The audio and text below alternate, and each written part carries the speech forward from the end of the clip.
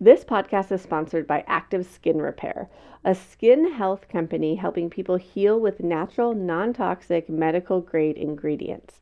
Active Skin Repair uses a molecule called hypochlorous acid, which mimics our natural immune response to cleanse, soothe irritation, reduce inflammation, and support healing.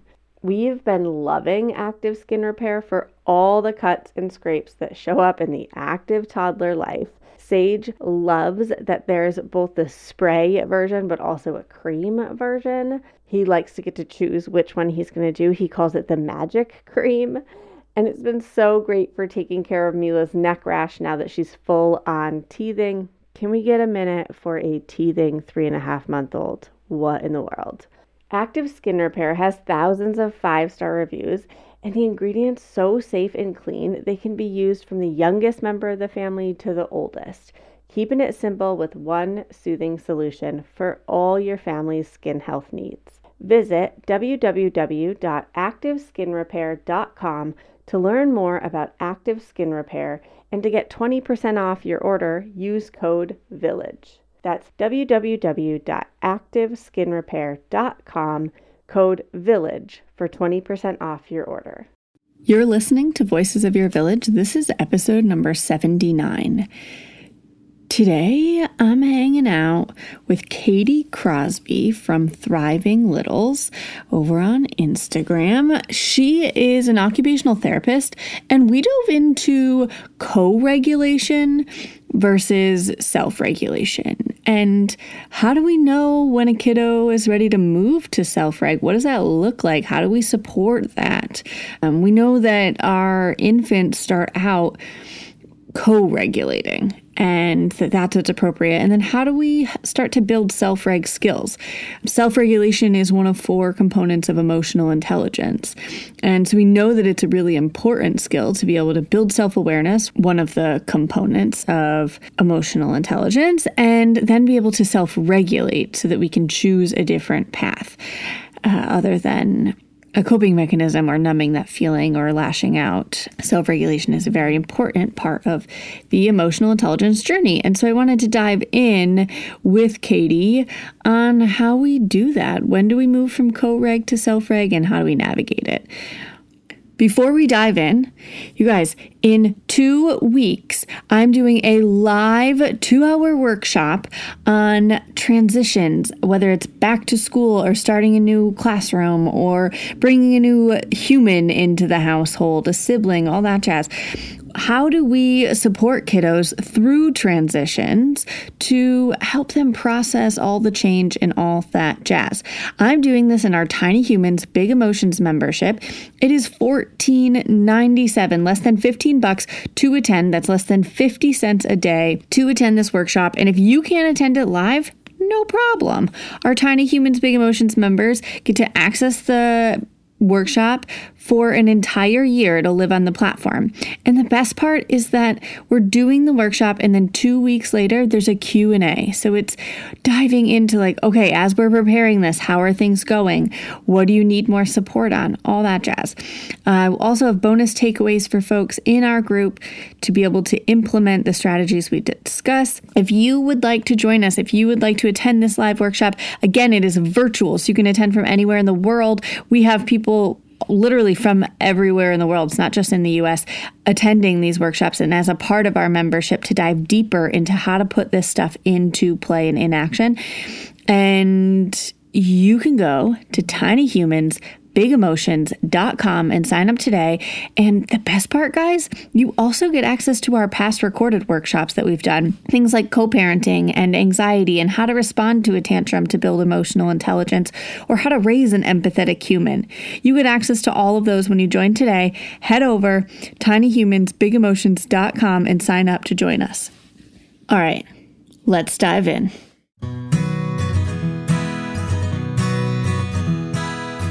Welcome to Voices of Your Village, a place where parents, caregivers, teachers, and experts come to support one another on this wild ride of raising tiny humans. We combine decades of experience with the latest research to create the modern parenting village. Let's dive into honest conversation about real parenting challenges so it doesn't have to be this hard. I'm your host, sleep consultant, child development specialist, and passionate feminist, Alyssa Blass Campbell.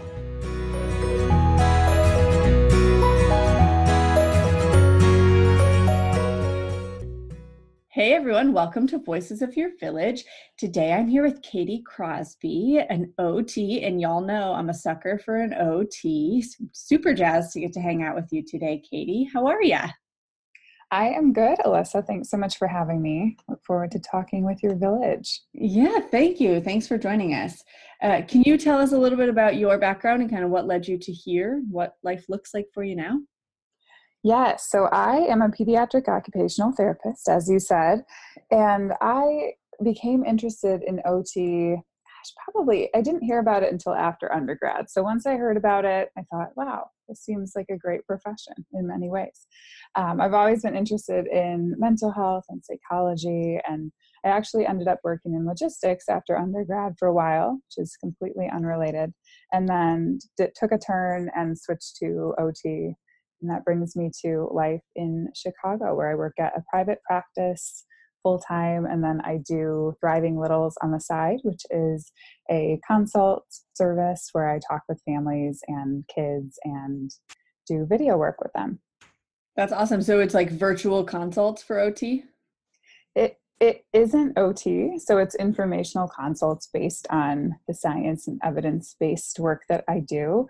It's not technically therapy or billed as OT because of insurance purposes, and it's not considered telehealth. So it's more me working deeply with parents and families to go through patterns and explore the parent-child match and look at things from more of a big picture versus me seeing a child at a drop-off session and getting them on their way. Awesome. That's so cool. Well, that I found you through Thriving Littles on Instagram and was like, yeah, let's hang, let's chat.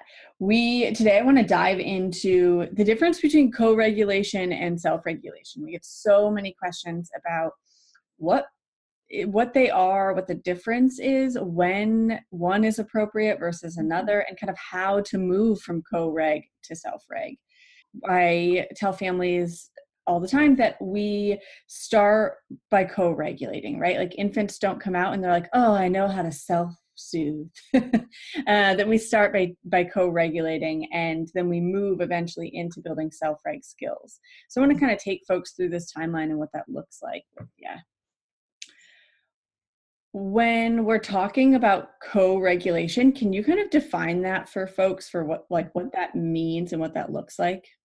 Yes, absolutely. And I think the regulation terminology is more and more becoming mainstream, and that's so cool, but it is this big word that really just means that we are emotionally organizing with the support of a trusted other. So a caregiver or in adult life, a friend. So we're always co-regulating each other based on how we're interacting throughout the day.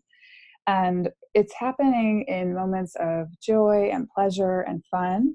So anytime you share joy genuinely with somebody else, or you are using emotional signaling across space, even if something happens and it's funny or you want to laugh together, anytime that you're sharing that emotional energy exchange with another, it's really co-regulation. So when we are kids, speaking about co-regulation in the emotional world, meaning most of the questions that I get from parents, which are my child is having big feelings or intensity, or they've been really angry lately. So co-regulation often comes up in talking about these more quote unquote negative range of emotional states. So when we think about meltdowns, the co-regulation aspect of it is that an adult is there with the child, guiding them through it. So it isn't the adult saying to stop crying or stop hitting or don't do that, as much as it's the adult being a guide to help the child make meaning of the behavior that they're experiencing, but most importantly, the emotion, which is the root of that behavior. So in a negative emotional range or meltdown or tantrum, the language that we hear, co-regulation is really what ultimately sets the stage for the child to self-regulate down the road. So it's thousands of repetitions co-regulating with a trusted adult who is regulated themselves in order for a child to develop this robust system of what it means to regulate their own body and nervous system. I love that. When you were saying that, I was thinking of mirroring, like mirror neurons. And like if a baby is laughing and like that belly giggle, it's so delicious. And we then like, you have to smile and laugh, right? Like we're feeding off of, some people refer to it as that energy. But really, this is a part of the SET method. One of them is scientific knowledge, and it's understanding this mirroring, that when we show up to the table, no one's showing up with a blank slate, right? Like there is this, there are mirror neurons firing off each other. And in the same way that you're laughing when that baby laughs, if that kid is having a tantrum on aisle 4, you are internally having a tantrum on aisle 4, right? Like we are in this together. And I love that you just threw in at the end that it's our job to self-regulate in order to show up for that tiny human, that it's not their job to find the calm, it's our job to bring it. I think that's so huge here. And and Absolutely. that the like thousands of repetitions, I was like, yes, we don't read to kids as infants expecting them to read back to us tomorrow. We read to kids as infants expecting them to read back to us years down the road. And regulation and emotional development is the same thing, that we are repeating this over and over and over. It's like reading Goodnight Moon for years, where we're repeating it over and over and over for them to be able to build this skill set to do it on their own when we're not there one day. Yes, and there's so much difficulty in that step of us being regulated first, right? So I think the majority of the effort or the work that I see in this whole process is that we're working on our own regulation while they're trying to figure out theirs. So there's so much that goes into just that and being available for them in the moment. So I love Alan Shore. He's a great resource for books on affect regulation and how kids develop this. And it really is tricky to do if the adult doesn't have a broad understanding of themselves and their cues in a way that they can be available for the child. Yeah, no, that's huge. And so, I mean, life is going to happen, right? Like life's going to be busy. You're going to be trying to get out the door to go to work or trying to get a kid to bed. And it is going to be busy and stressful.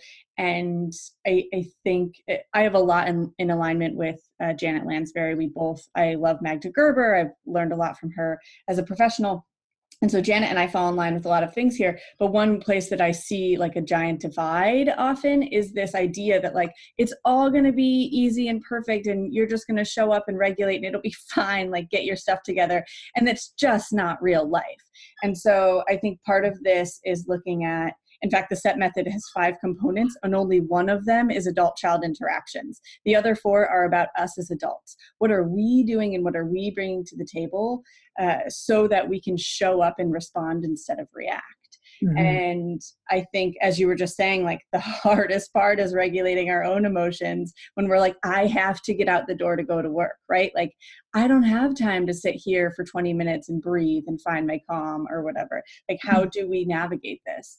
And I think when we're looking at like teaching kiddos to regulate, whether we're co-regulating or we're trying to move towards self-reg skills, the modeling is so huge. So huge. If what they see is that like we have a hard emotion and we just yell about it or we fly off our handle without finding our calm, that's what they know. And I think the repetition you mentioned is the same for us. So I see it as just recognizing that as humans, we will mess up and we will fly off the handle at times. And that's the way that we're wired, is reactive and more impulsive. And we have that in us somewhere. So it's bound to come out when you're ready to go out the door and trying to get somewhere and life's stressors are showing up. So the repetition gives the opportunity for practice and just recognizing that shifting even a few percent every time that we're interacting, trying to do a little bit better each time and repairing that when it doesn't happen and not letting all of it build up and form this self-blame or guilt or all of that stuff that really eats away from us being present in the moment when not only emotions are there, but all through life. So the repetition piece is so big for everybody. Yeah, I love that so much. So if you have a tiny, say you're coming to the table, you're like, all right, I'm in a good place. I feel like I can find my calm. And now I want to co-regulate with this child to help them find their calm so we can move forward. Can you give us some examples of what that might look like? We'll start with like infancy and toddlerhood.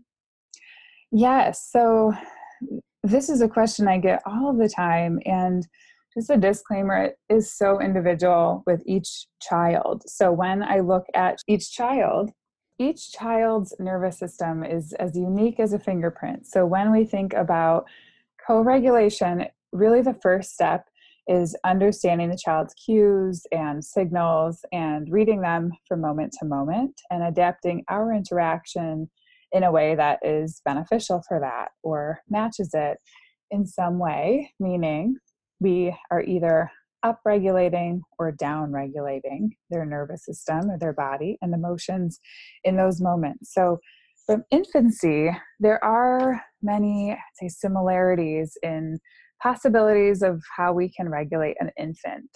And as an OT, I really think about the sensory systems, and I think everybody would, should have this awareness because it's so valuable of when we think about infantile regulation, it's really body that is the main piece of it. So I think about it as we're really closing the energy and space to be close to the infant and, the body on body, using sounds in our voice in a certain way that feels organizing to the infant, using temperature. So some kids, if you step outside for a minute, maybe they were too warm, so we're adjusting the temperature of the child, or maybe they were cold and they want to be warmed up, so we're reading that.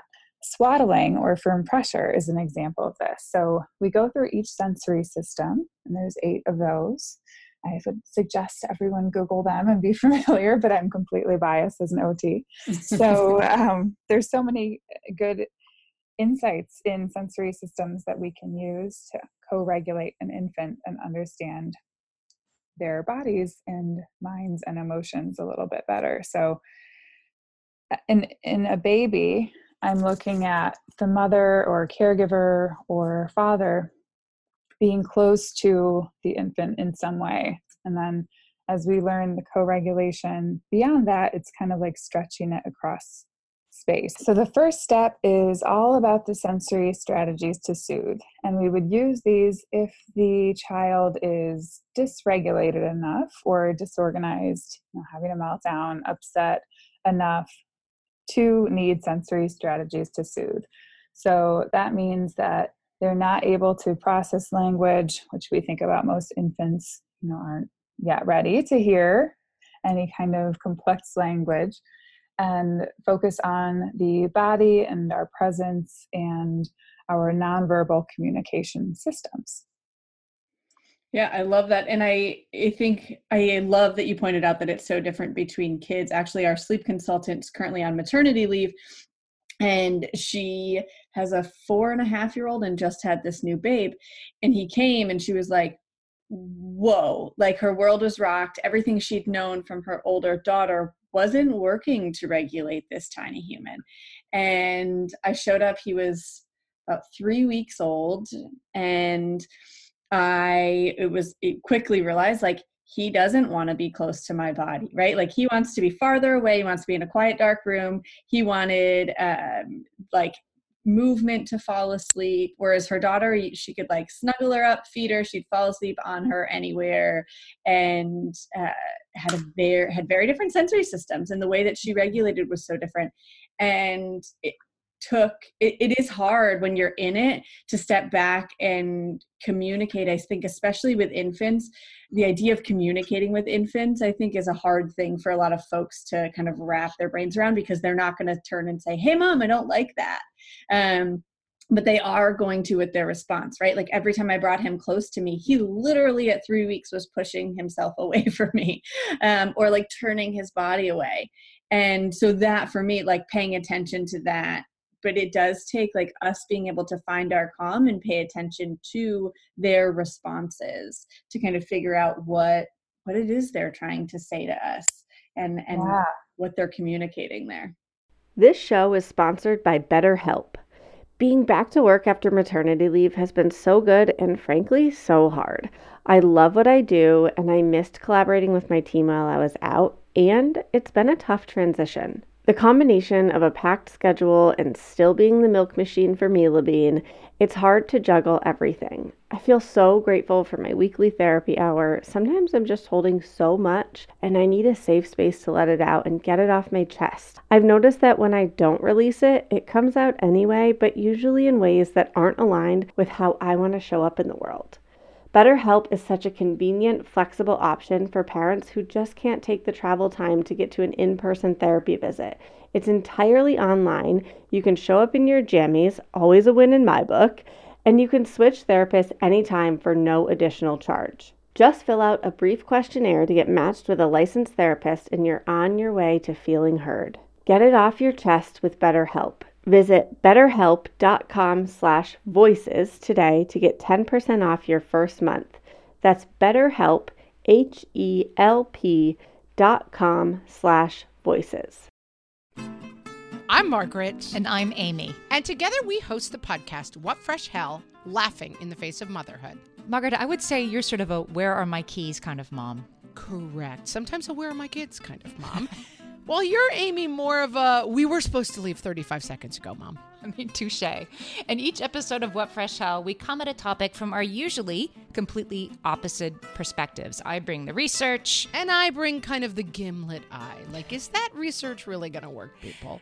And almost 10 million downloads later, we're still laughing. We also talk to experts in the parenting field, plus parents with stories we can all learn from. We make each other laugh, we challenge each other's assumptions, and we have what we think is the best parenting community on the internet. Check out What Fresh Hell? Laughing in the Face of Motherhood wherever you listen to podcasts. Yeah, in that moment where they're crying and they're really upset, it's like we're biologically triggered by that, especially if it's your child. So there's not that space for reading those subtle cues, like an infant turning away. So that's a big cue that we learn to look at, is their eye gaze. And if they are looking at us, that may mean that they want more of whatever we were doing. And if they turn their head, it's their way of saying, okay, a little bit too much, take a break, or, whoa, way too much, stop and adjust and figure out how to do that differently because I didn't like that. So it is reading their little subtle cues that they have available to communicate in the early moments where they're just learning to figure out what their body is like, and that they have hands and feet and ways and tools to communicate. So it takes a lot of awareness in the moment and recognizing that their crying isn't meaningful for us and that we're not doing a good job in some way, that it is just something that they're going through in a body response that they're having, and we can figure out how to shift and adjust from there. So I love that. I love that you just pointed out that like their crying it's not a fault to ours, right? It's not that we haven't that we aren't doing good enough here. We're not meeting their needs. And I think, there is that physiological response to want to make that crying stop. And I think especially in our youngest babes where we're like, ooh, yikes, they're crying. That means they need something and I need to figure out how to make it stop. And our sleep consultant, Rachel, she just kept saying like, he's fed. He like just woke up from a nap. Like all these like things, his needs are met essentially. And she's like, and I don't know what else he needs. And we just started looking at his stimulation and what helped him feel calm. And it was different than her older daughter. And so it was harder to like see in the moment. But sometimes we have this like rush to make them stop crying, that it can be hard to pause and see what they're really communicating with us. Mm-hmm. Absolutely. And I think just knowing how tricky it can be to understand wants and needs in ourselves. And then we think about, okay, if we're still figuring out what we want and what we need and how to communicate that, I think there's so few of us that are really experts in that, are really good at thinking, okay, this is what my body's feeling. This is what I need right now. We're all pretty disconnected. Not to have a negative view, but if we didn't go through this co-regulation sequence thousands of repetitions in early childhood and have caregivers that were really attuned to that and reading our cues and available, then it can be really tough in these moments, one, to be available, but also not to project our own emotional experience onto the child and kind of recreate this cycle. So it's so cool. And I think we're all preaching to the choir with your podcast, but it's so cool that we're questioning these patterns and shifting things in so many ways. Yeah, for sure. So then as we're getting older, say we're moving into toddlerhood, we'll look at like ones and twos here. What does this look like? What does co-regulation look like? And how do we start to move into building that self-reg skill? Yeah.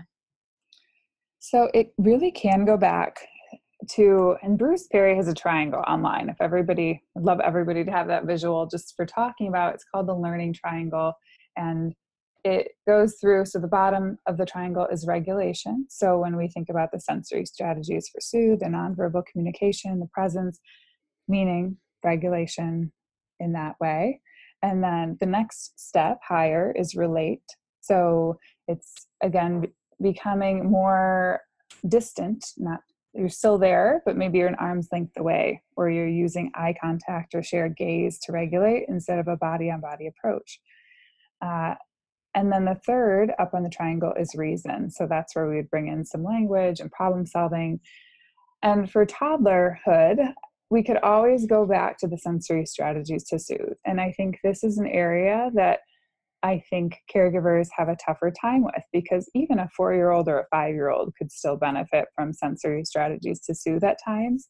But because they're older, our demands are higher and our expectations are different, and we might not be as available to offer that to them. So toddler life, I would say, is where we're often still using some of those sensory strategies, but really working on building the co-regulation in ways that is more shared. So instead of the adult doing a lot to soothe the child, the toddler is learning to read their own signals and cues and to regulate themselves with the adult there and present. So things that may look like are, instead of, if a toddler falls and gets hurt, instead of a parent or caregiver rushing in right away and picking them up, we're waiting for the child to initiate. So if they fall and they cry and then they look to the caregiver and put their arms up, that's them starting this process of, okay, I got hurt and I need, or I want my caregiver with me because I feel unsafe right now, or I feel insecure, or that was a big surprise, or it really hurt. So we're helping the child see that they can recognize that on their own, because again, we want the crying and the upset to be done biologically. But if we can slow that moment down a little bit and wait for the child to look and to signal to the parent, there's so much integration happening in that moment, because they're upset. They have to orient to their environment and maybe notice what happened, maybe notice where their caregiver is in space. So they're integrating their auditory system and their visual system and their postural system and their emotions in a way that's pretty complex. And we don't often think about when a child is, slipping and hitting their knee on the curb. So there's a lot of co-regulation meat in that moment alone that can happen. I love that.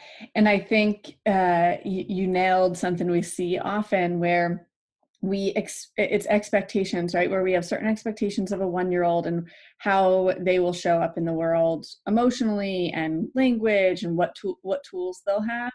And then we have what's often referred to as these terrible twos, where we're like expecting these tantrums and we expect these meltdowns. And now we have this term, three-nager. I'm not sure if you've heard that bad boy. Oh, yeah. But yes. Really what I see it as in a lot of my work is that we didn't give these kids tools as a 1-year-old, and then we still didn't give them the tools as a 2-year-old, and now they're 3 and we expect them to have them, but we haven't given them to them because our expectation wasn't that when they were 1 and 2. And now we're like, all right, buck up, sister, let's do this. get your stuff together. And they're like, I don't have stuff to get together, right? Like, and then this continues, right? Where I just had somebody the other day who was like, oh, I feel like 4 is the hardest age now. I'm like, right, because your expectations have risen of what they're capable of, but we haven't built their emotional toolbox for that. And I think kiddos are capable of so much more so young if we know kind of where to fit this in. And I love that you initiated this with the, like, if they fall and get hurt, because our instinct, I mean, if they're running into the street, please don't pause and wait for them to respond, right? Like, go grab them. But if they fall and get hurt and there isn't like a face of blood on this sidewalk here, and they just like bumped their knee or whatever, I love that you use that as an example, because our instinct is to swoop in and make it stop because they're feeling something hard. And it sucks so bad to watch someone you love and care about, especially your tiny human, feel something that's hard. And so much of learning, I think, the self-reg skills here is knowing it's okay to feel something that's hard, and that I can build tools to find my calm so that we can problem solve, do conflict res, talk about it, move on. But first, when a kiddo is having a hard feeling, sending them that message that like, oh, this sucks and it's okay, right? Like, I'm going to be here with you. You have tools. And now we can bring in, we use coping strategies instead of coping mechanisms as kids are getting older to help process. And when we're turning to these coping strategies, kiddos are going to feel it for a little longer. Like, oh, how can I help you feel calm is one of my favorite sentences, or how can I help you feel safe? Because it's triggering to them, like, there are tools to help you do that. And I'm here to be a part of it with you as you're building those. There's so much in what you just said. I think I was taking notes on little topics because there's so much meat in there.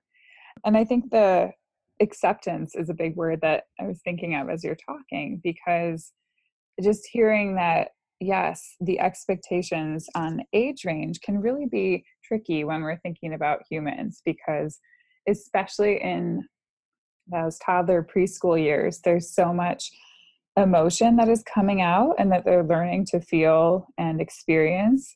And how it originates is this primitive, impulsive, reactive way of being that's really got a lot of strengths if you think about it, because they're so in the moment, they're fully invested, like their body, mind, and emotion is fully in the moment, which is, most adults can say that very little. We're all working on it and learning, but they're really in this primitive protective mode where if they hit, it's likely a very reasonable body reaction that they're having to something that happened before that. So adapting our expectations and recognizing that if we expect that a child will never hit or they will never have a meltdown, then we're setting everybody up for a really difficult time. And if we can think and understand what's happening developmentally in those years, and that when emotion first comes out, it doesn't really look pretty or organized. It looks reactive, it looks animalistic in some ways.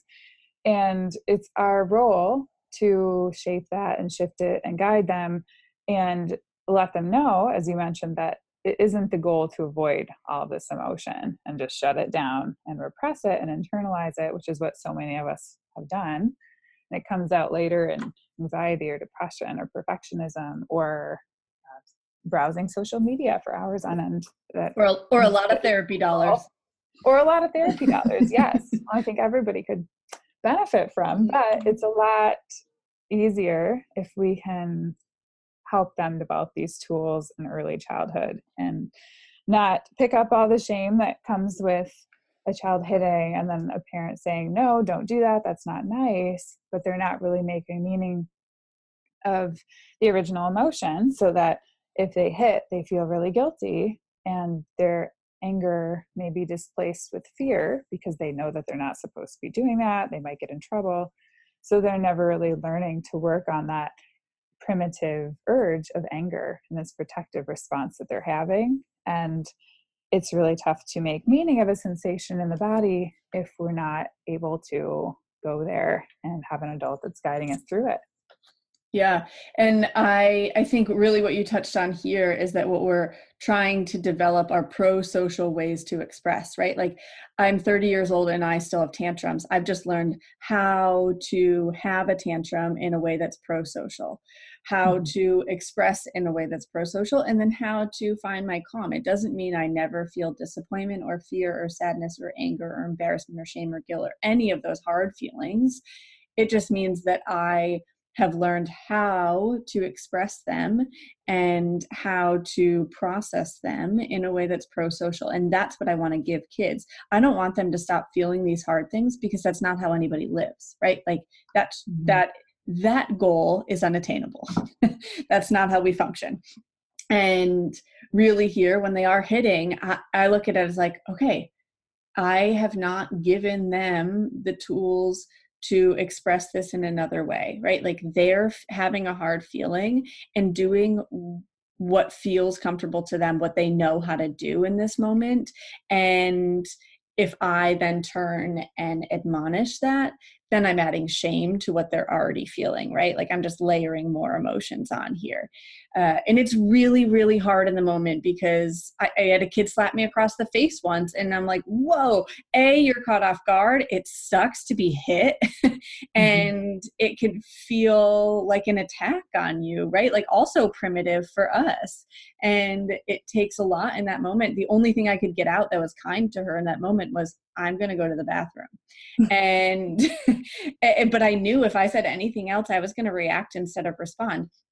And so I was better off leaving this child who was deeply upset about her magnetile tower crashing, leaving her sitting there crying so that I could walk away, find my calm in the bathroom, and then come back and respond.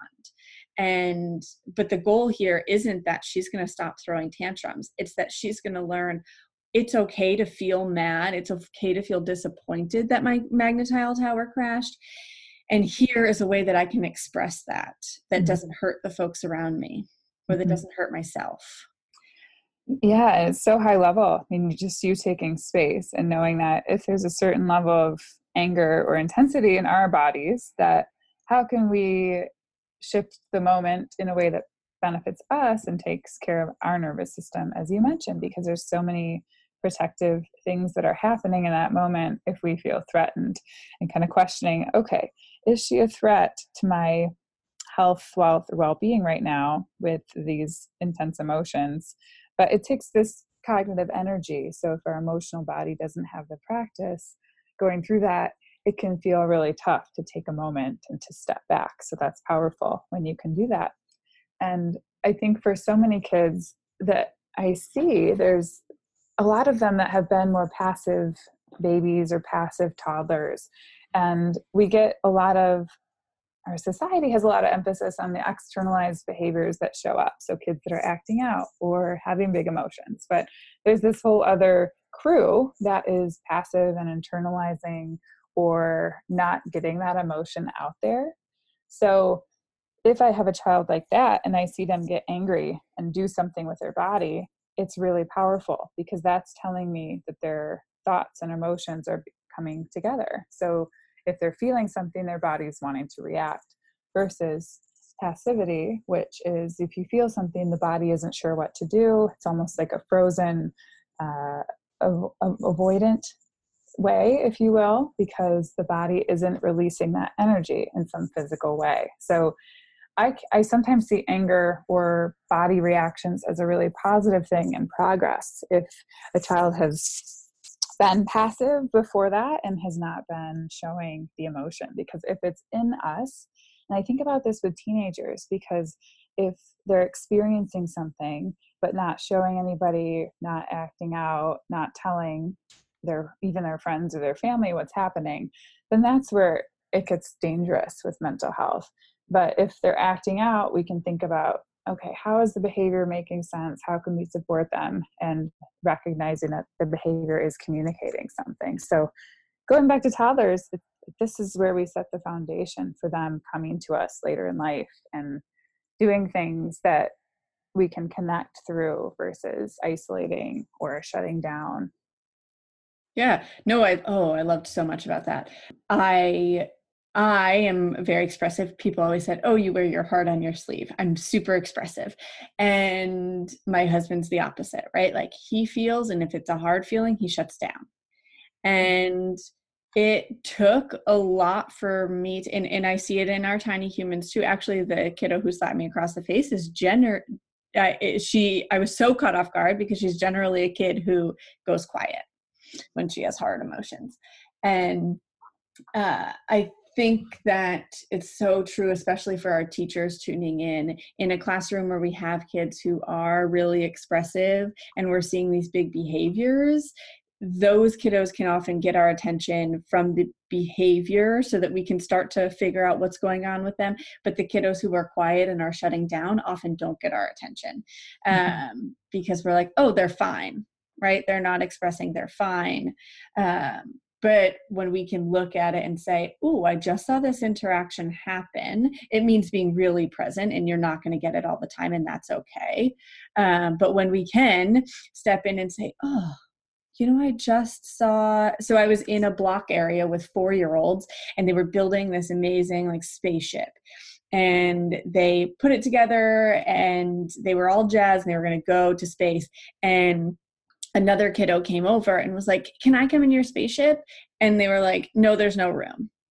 And so in that moment, that kid like sulked away. There wasn't a behavior that came after it. It would have been real easy if I wasn't there in that moment to not see it happen and not see that kiddo's hard emotions that just were going inward, right? And I just sat in the block area and I was like, oh man, I wonder how it would feel if you really wanted to play and you came over and you asked if you could play and there wasn't space for you. I didn't tell them you have to go include him. I didn't, whatever. And they got to work and they made more space and they invited him into the group all on their own, which doesn't always happen that way. It was delicious. But just like recognizing, and if they hadn't when I saw them making space, I was like, okay, they're going to navigate this and he's going to come back into the group. And if they hadn't, I would have left the block area and went and not necessarily made them make him be included, because that doesn't make anyone feel included when somebody tells you you have to include this person. But instead gone over and been like, oh man, you really wanted to go play in that block area and they built that spaceship and there wasn't space for you. Ugh, that stinks. That must feel really lonely. And connecting with that kiddo who isn't expressing because they're still feeling. Well, hey there, busy mama. Are you looking for ways to make your life easier, your home less chaotic, and at the same time add more joy to your life? My name is Deanna Yates, and I'm the host of Wanna Be Clutter-Free, a podcast all about letting go of the stuff we don't need in our lives so that we can focus on what truly matters.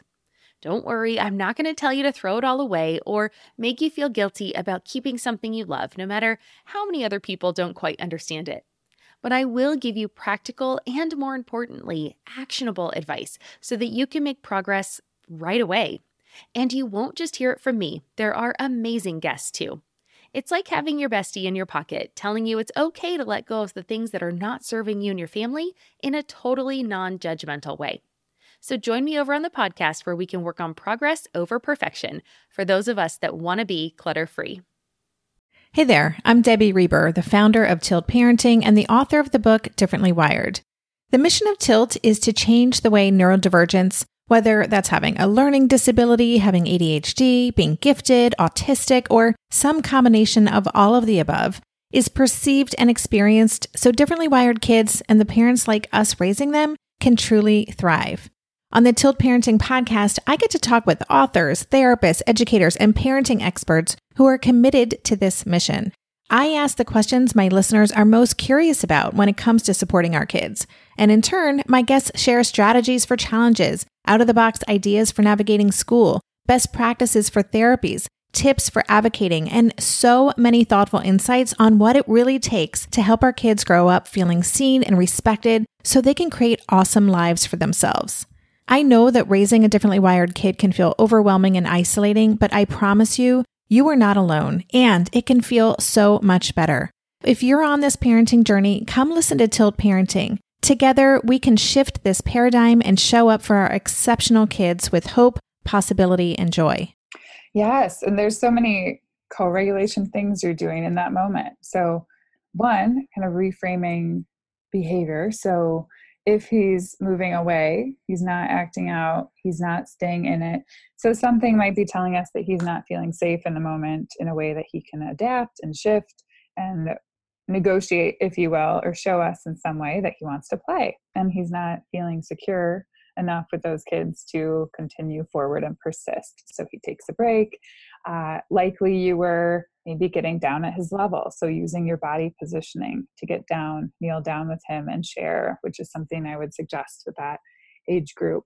Because anytime we are standing over them like this big human, we're pretty threatening, and we don't realize that, because the animalistic preferences or ideas that we have about the world are, if somebody's bigger and taller, that they're possibly a threat. So getting down at their level, joining it, and connecting with your gaze. So he likely felt seen in that moment. If you're sharing eye gaze with him and talking with him, which feeling seen, safe, soothed, and secure are all techniques or ways that we can help kids be organized and calm in the moment. So you're using your language at that point, probably changing your tone of voice, whether you are recognizing it or not. I'm sure you are recognizing it. Tone of voice and speed of voice. So we might cut our speed of language in half and talk slower or talk more rhythmically, or use those ways of connecting in the moment. So that's all. Once we're getting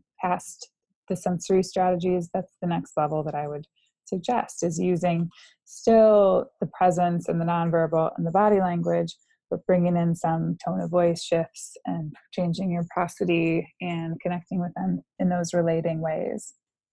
Oh, I love that. It brought up a huge point for me that, like, you can say all the right things and still not connect with a kiddo, right? Or an adult, right? Like Zach can come home and be like, how was your day? With like no actual connection in his voice, not versus like, hey, Alyssa, how was your day? And those are two very different things. And it's the same with these tiny humans, that if I'm just like, what do you need? What's up? Sorry you got hurt, right? Like if I'm not actually in this with them, if I'm not empathizing, they're going to know. They know from our tone of voice. They know from exactly our body posture. It actually made me think of like how often, obviously right now there's a huge conversation and push towards equality in the workforce, or even just understanding what happens in the workforce in general in ways that we haven't necessarily questioned for decades. And how being a person of power affects how other people respond to you, or what people, and it's the same, I think, in the caregiver parent relationship to a child, that a child's response might partially be because of how they perceive us, either as a person of power and control, and or our physical stature of being like larger than them and standing over them. And I think when we can get down and connect with them on a like, hey man, I'm in this with you. You're not in trouble for this. I just want to chat with you. We can go so many different places there. Yes. And the fixing, I think, comes with that power position. So when we want to fix or, say just the right thing to help somebody, and we think we know what they need, and we think our advice is so helpful, so why not share it? There's a lot of discomfort with emotion that comes in that, first and foremost. So if we're wanting to fix, or if we wanted to give advice when somebody is upset, it is this discomfort with our own emotions and our experience that is being projected on that. But also it sets up exactly this power and control dynamic where versus instead of empathy. So instead of getting down at the level and sharing it and feeling something in us that really deeply recognizes what they're feeling. So yes, maybe we've never been upset about a magnetile structure collapsing, but maybe we've been upset about something else that we worked really hard on and we put our whole life into, maybe for a short time, but they don't recognize that. And then it didn't work out, and it failed in some way, or something was messed up, or something didn't fit our vision of what we expected. So if we can be comfortable with that, then we can exude empathy in the moment versus just this strategy that we've learned to help kids get through this. So yes, it's much more about the how we're saying things and the how of what we're doing, and thinking about it in a really human way versus this technique that will fix and get through it in the fastest way and get us on our way. So kids really pick up on that stuff. Totally. Yeah. We don't empathize with why somebody feels something. We empathize with what they feel. It doesn't matter if you think they should be feeling disappointment over this thing. What matters is that you know what disappointment feels like and you connect over that. I think that's huge. So when we're moving towards self-reg tools, so we're teaching kiddos, because essentially one day they are going to be in a classroom without you there, or they're going to be in a work meeting or in a partnership or whatever. How are they going to regulate themselves and their emotions so that they can respond instead of react, right? So many of these stories that I've said here today are because I have practiced so freaking much of this, where I am like, oh man, I'm working so hard on my ability to regulate in the moment, which is so dang hard, but I'm doing it so that I can respond instead of react. Mm-hmm. And that's my goal for these tiny humans, is that they learn, it's totally fine to feel this. And if I can find my calm, then there are two paths here. I can either react and fly off the handle and then deal with all of the added stuff that comes with that, usually shame and guilt and embarrassment, all those things of like, oh, I reacted now in a way that I don't love or that I knew isn't socially acceptable or whatever. Now I have more feelings to process, don't have tools to process those either. Or I get to choose how I'm going to respond in this moment.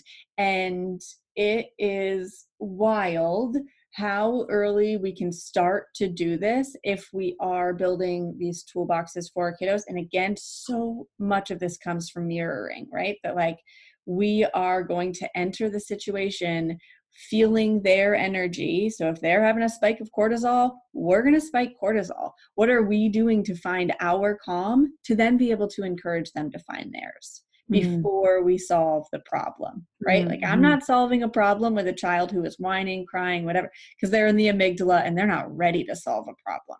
My goal is to help you leave your amygdala, your feelings brain, and come into your prefrontal cortex, your rational brain, so that we can solve this problem together. It doesn't mean it's going to happen right away, but that's my goal. And so when we're doing this, like, what does this look like as we're moving from the infant who we're snuggling to help them find their calm, or we're giving a coping mechanism to, like a pacifier or a lovey?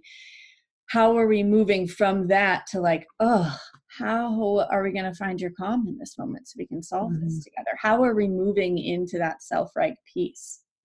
Such a big step, because there's so much empowerment that happens in these moments and so much resilience that's built. And there's many caregivers that have difficulty, again, sitting with their own emotion and then project that onto them in a way that it can be like the co-regulation phase is often going directly to sensory strategies, or the adults wanting to stay really enmeshed in the soothing in a way that the child doesn't really need.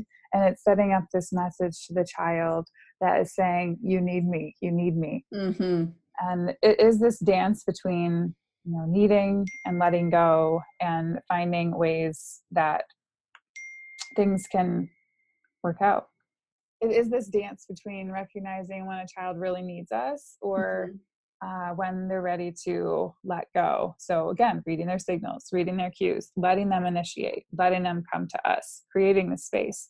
And then also, first, building lots and lots of layers of joy and fun and pleasure and interaction, because that really sets the foundation for them to ultimately self-regulate. So we need lots and lots and lots of these really human shared joy interactions in order to set a foundation to self-regulate, which I think is a piece that is often missed when we're having this conversation about regulation.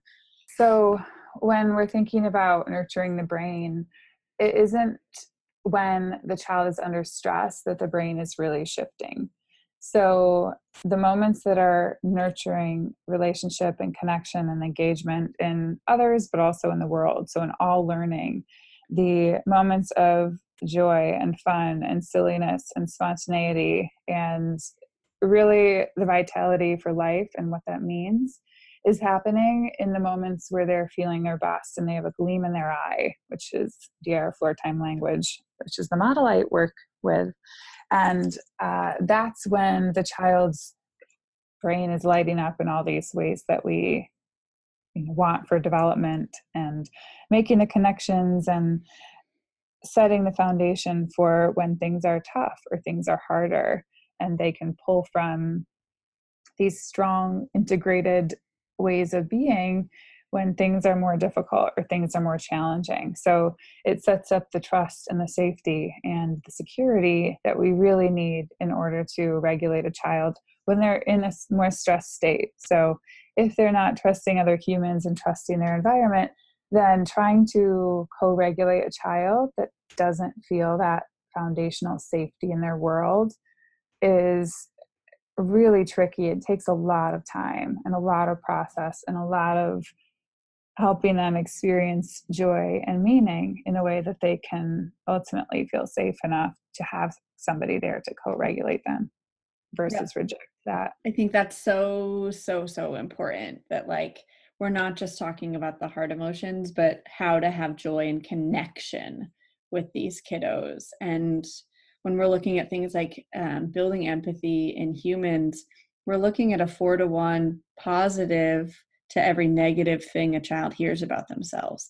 And I think we're often missing that, where we're turning and we're responding to these negative things, but we're really missing these points of positivity. And just like, even that kiddo who's walking by, where I just say, hey bud, I love you, right? Just like connecting with them in these, it doesn't have to be big, like trust building moments. In fact, it often, I think, happens in these really small moments where we say, you know what, I have a few minutes, and right now I would love to just sit on my phone and check out, but I'm going to spend 5 minutes playing with you with my phone away, right? Like, hey, I would love to play with you. I have a couple minutes before dinner's ready. What would you like to play? Right? Just like finding moments of connection.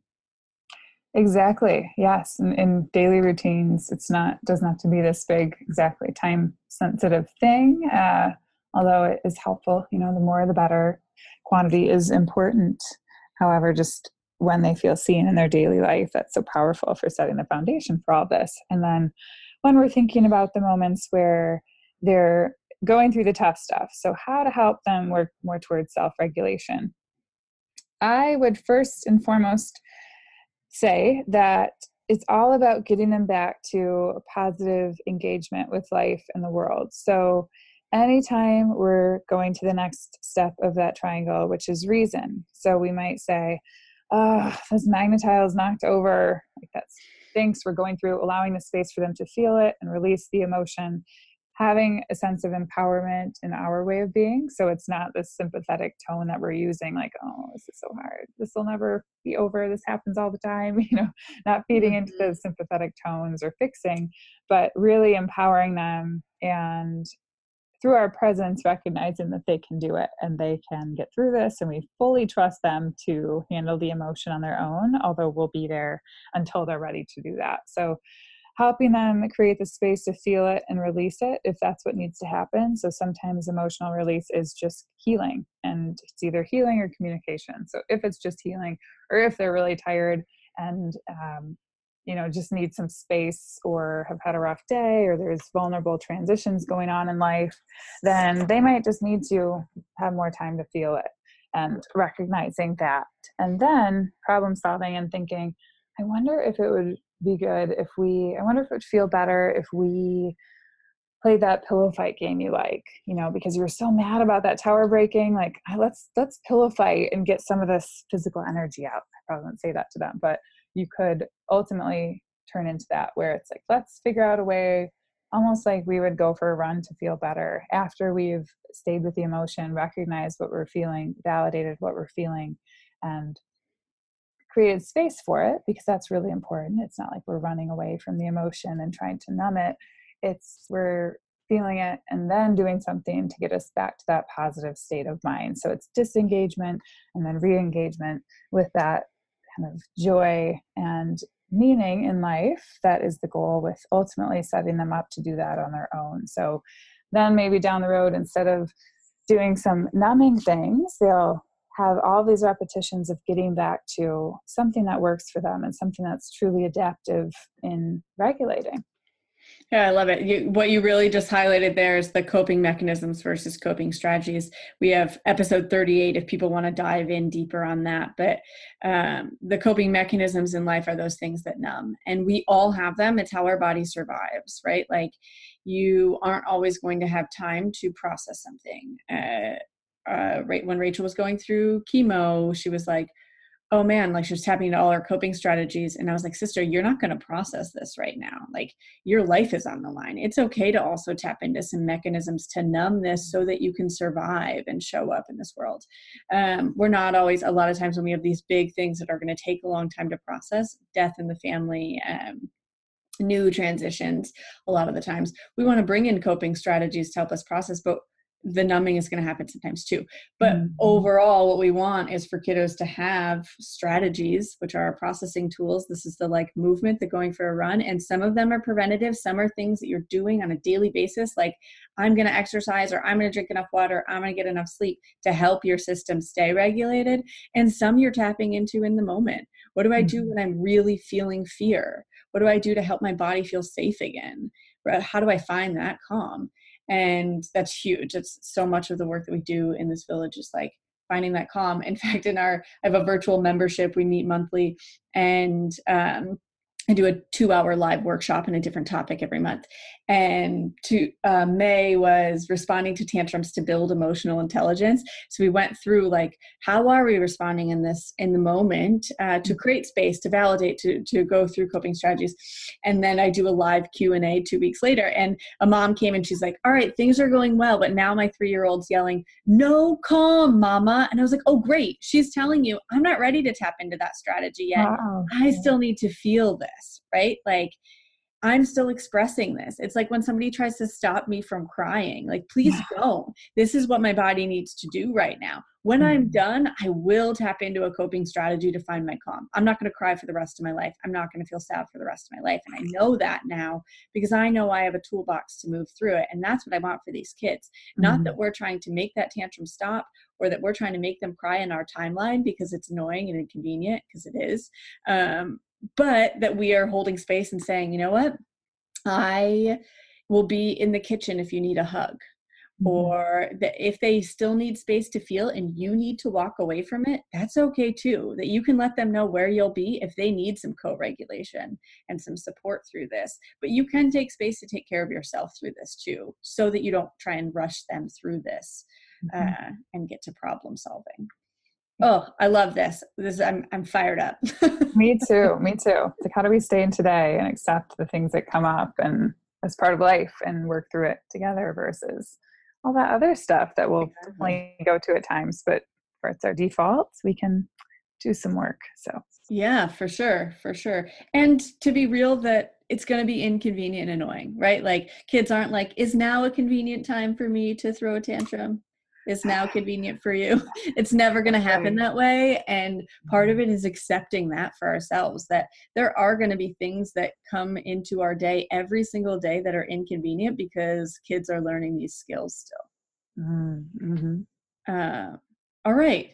Thank you so much for hanging out with me and diving into this. I love it. And I could get nerdy on this stuff forever. Where can people connect with you and continue to learn from you and walk alongside you? Yeah, thank you so much, Alyssa. This has been so fun, and I'm honored to be on this podcast with you all.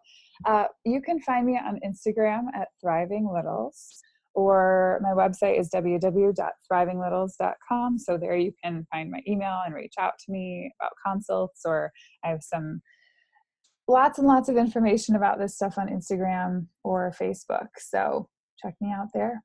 Sweet. Thank you so much, Katie. I hope that you have a lovely day. You too. Thanks. Thanks for tuning in to Voices of Your Village. Check out the show notes for this episode and all past episodes at voicesofyourvillage.com. Did you know that we have a special community for all of you to be a part of so that we can all gather together to raise emotionally intelligent humans? Head on over to Facebook, search Seed and Sow Voices of Your Village, and dive into that Facebook group. We cannot wait to hang out with you and collaborate on raising these tiny humans. If you're digging this podcast, head on over to Apple Podcasts, scroll down, click those stars, and leave a review. It really fills my heart to hear from all of you.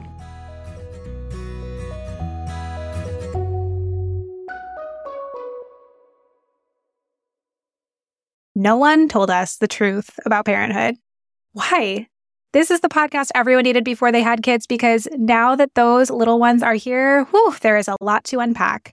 I'm Rachel Shepherdota, and I am your host for the podcast No One Told Us, where we tell the truth about parenting and let you in on all the stuff you really should have known about before having kids. I am the founder of Hey Sleepy Baby, but this podcast is so much more than sleep. We'll be diving into all the topics that you really care about and need to know while you do your best job raising those adorable, tiny humans.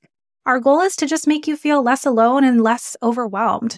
There are so many things that no one tells us before becoming a parent, and I think that we should really pull back the curtain on becoming a first-time or second-time mom or dad to share the good, the bad, and the ugly.